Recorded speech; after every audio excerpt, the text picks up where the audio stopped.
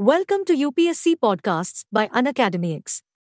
Today's news in 3 minutes. Let's take a look at the top trending headlines for the day. The Punjab and Haryana High Court quashed the Haryana government's law providing 75% reservation in the private sector to state job seekers who have a domicile certificate. A publication outlines the progress in eradicating measles from 2000 to 2022.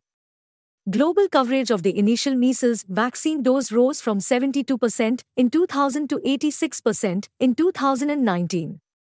However, in 2021, amidst the COVID-19 pandemic, this coverage declined to 81%, the lowest since 2008.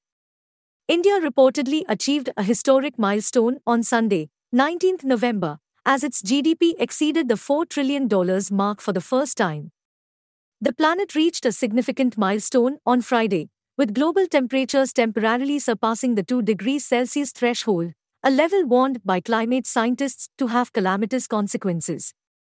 UP police have received a complaint alleging that some companies have started certifying their products as halal and are toying with the public's faith.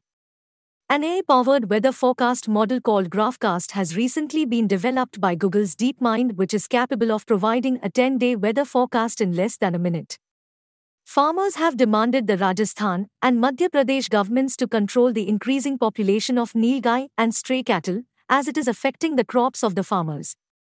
The permanent and temporary organizations based in Manipur have an extended phase of relevance, but the Indigenous Tribal Leaders Forum in Manipur is in the news after the recent clash between the Kuki and Meitei people. The significance of the novel Aadhaar-enabled biometric attendance system, AEBAS, has been emphasized by the National Medical Commission's Medical Assessment and Rating Board, MARB, NMC. Thanks for tuning into UnacademyX. For free access to daily current affairs and bite-sized lessons on all UPSC topics, download the UnacademyX app now.